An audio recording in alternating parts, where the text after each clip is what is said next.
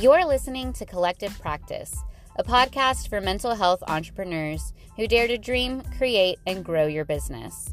I'm Lauren Spalding, marriage and family therapist and business consultant. I'm on a mission to create abundant success for those in the helping profession who strive to tear down barriers around mental wellness and create healing opportunities for all. Thank you so much for joining me in today's episode. Let's jump right in.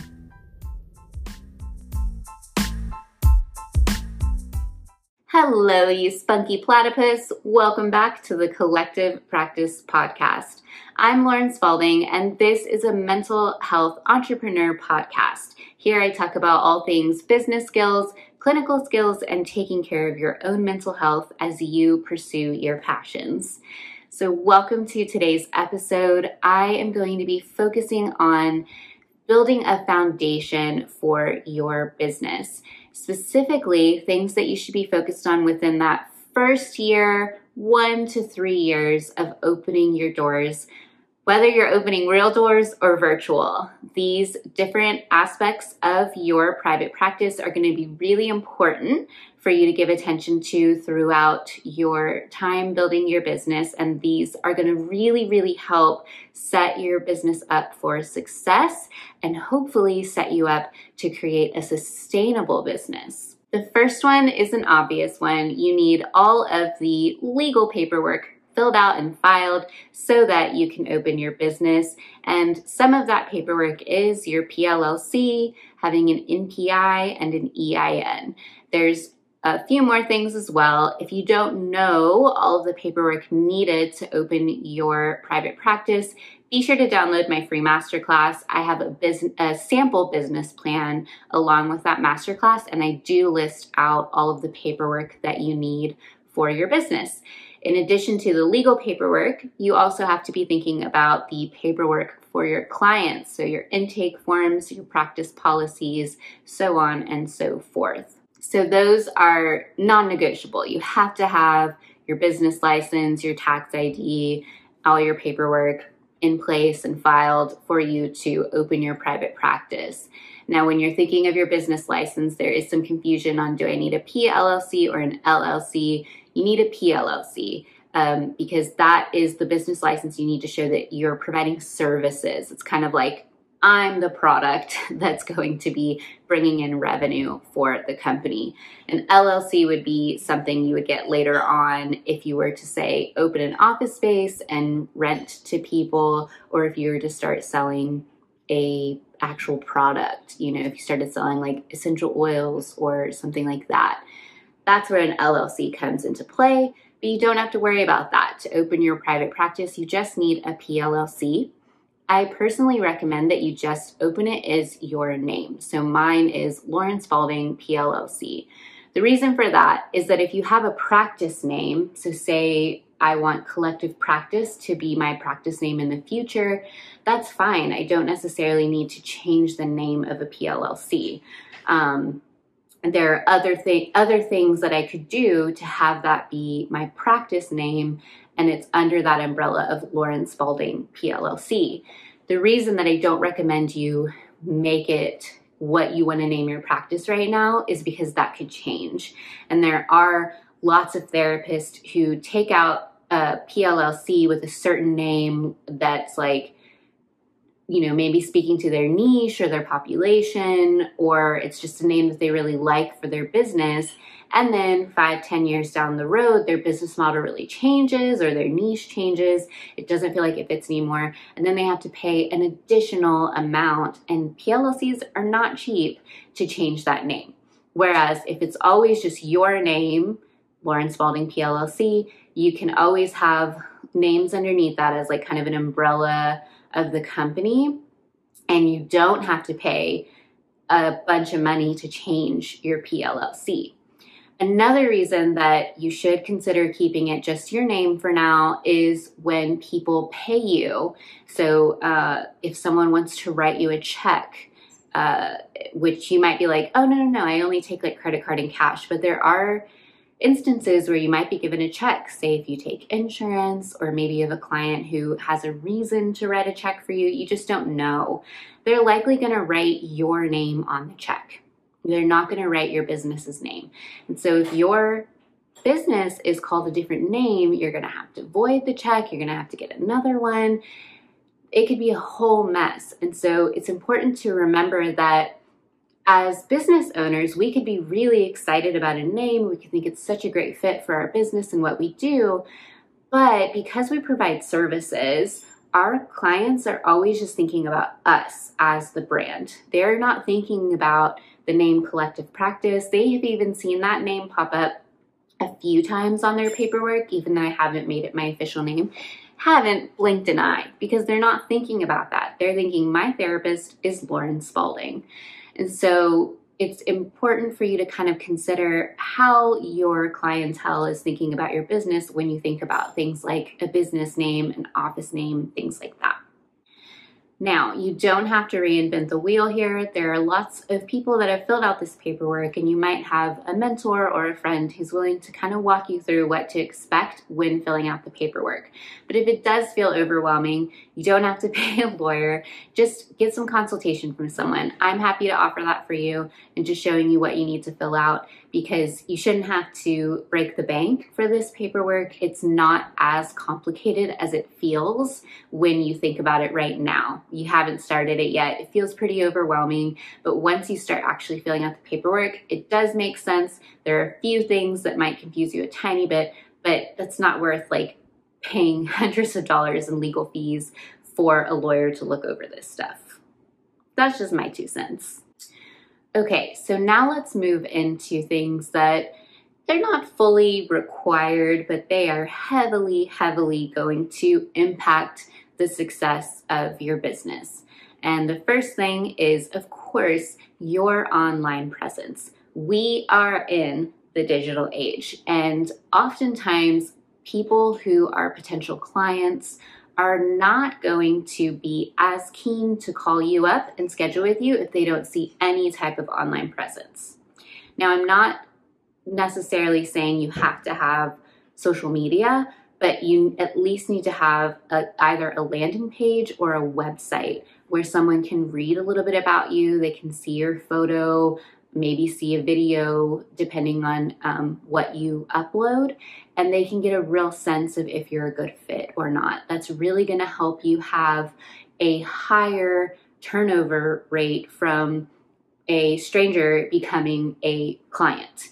And so you want to make sure that you are thinking about your online presence, and if you want to have a website, what directories you want to be a part of, and if you do decide to have social media, what do you want to focus on in that content plan.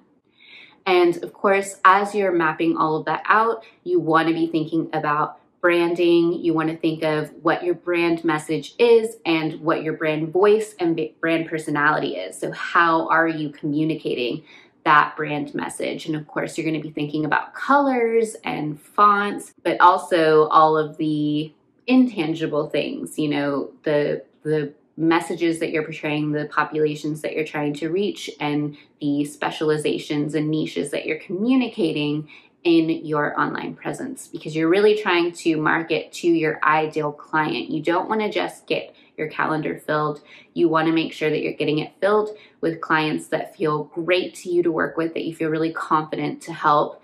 And that's going to help in the long term with your business, rather than just kind of starting out as a general therapist with no real brand voice or no real niche. And you're going to be getting all sorts of calls, all sorts of mental health issues and therapeutic goals. And it's not going to really make it clear to people that refer to you what you do and what you do well. So as you're building that online presence, you want to be not only thinking about how your ideal client is receiving you, but also the potential referrals that could be sending clients your way, whether that's another therapist, another practice, an insurance provider, what have you. Another thing that's really important for you to give attention to as a new business owner is your mindset as an entrepreneur, recognizing limiting beliefs or negative beliefs that might pop up from time to time that could impact your business and could impact yourself as an entrepreneur. So addressing things like imposter syndrome, compassion fatigue, addressing things like fears that come up around being a private practice owner, or even ways that you hold yourself back when you think about your goals. If you notice you're saying things like, oh, I'd like to do this someday, but it just feels impossible. Or this is something I'd like to put in my business plan, but it'll probably be 10 years down the road.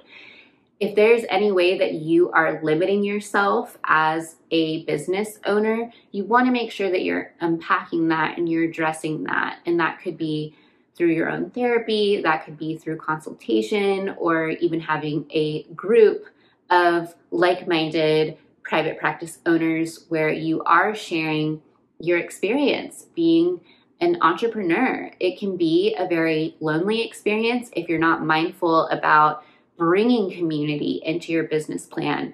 And if you are not addressing these negative thoughts that can come in, you really could be hurting your business in the long term. So this is something you really want to make sure you're giving attention to early on in your entrepreneurial journey. Another aspect of business that I recommend you give a lot of attention to, especially in the first year of your business, is budgeting. Making sure that you are really becoming financially conscious about your business, that you are making sure that you're not spending more than what you're actually bringing in.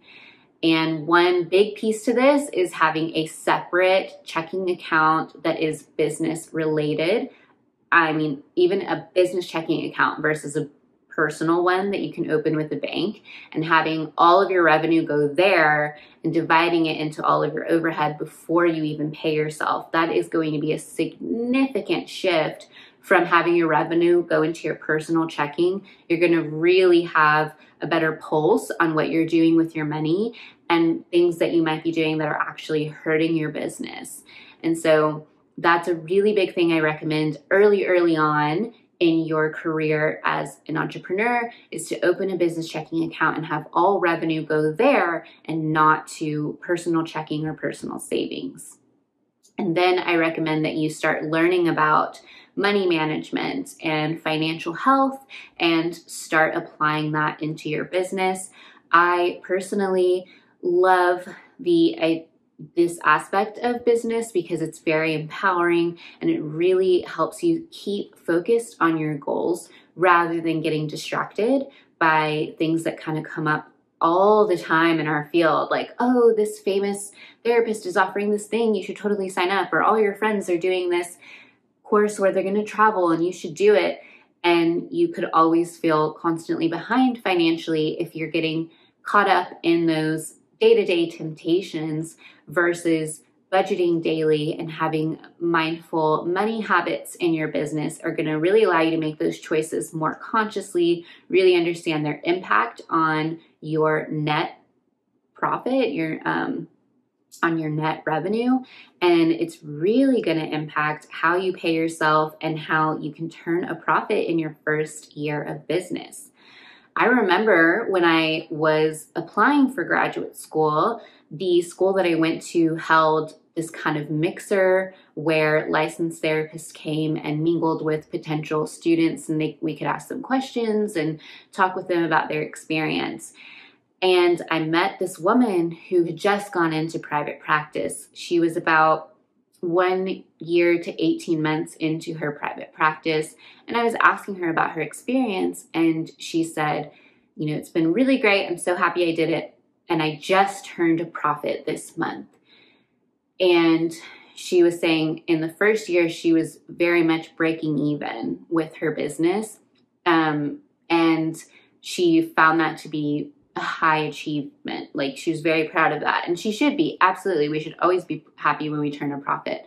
But I think you should be focused on turning a profit in your first year and being really mindful of your overhead and where you're putting your money before you pay yourself, and where you're putting your money before you're considering profit. So I love business budgeting. I feel like it helps you have really good financial boundaries, and it helps get you in a mindset of success. And the last thing, and a very important thing that I feel like you should be focused on in your first year as a new business owner, is creating your business plan. I recommend thinking through your 5-year plan. So kind of brain dumping everything you hope to achieve in your career and putting it on a map over 5 years, and then breaking that down into what you want to focus on in this first year. And then I recommend really practicing better time management. I personally use bullet journaling to plan out my year and then break it down into months and then weeks and sometimes even days, depending on how much I have going on.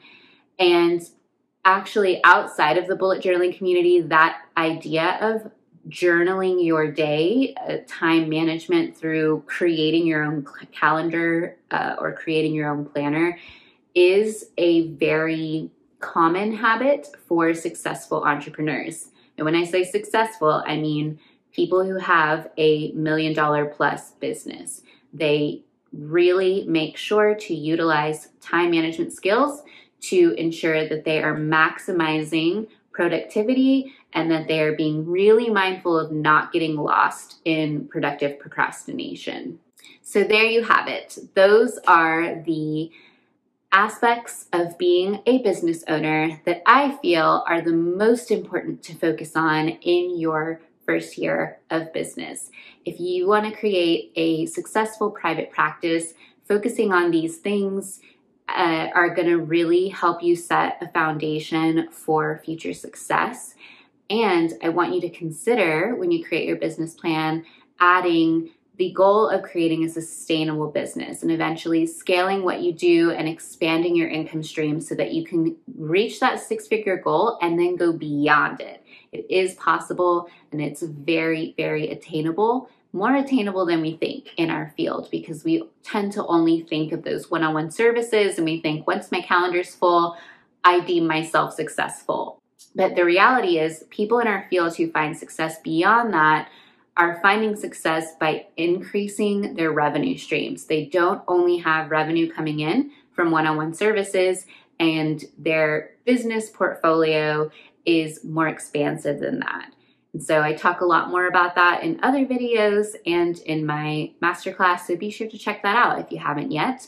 There's a link down below, or you could also go to my website, laurenspalding.co, to sign up. So that is a lot for you to chew on, I know, and I encourage you to take a moment to just sit down and write this to-do list and really think about what order you want to focus on these things and what feels right for you as you look to become an entrepreneur. I believe in you, and I believe you're going to see abundant success, and I hope that I can support you through that journey. So be sure to follow me. Links are all down below, and connect with me. I want to see you reach all of the goals, no matter how outlandish you have, for your business and for your impact on the mental health field. Thanks so much for spending time with me today. I will see you in the next one. Bye.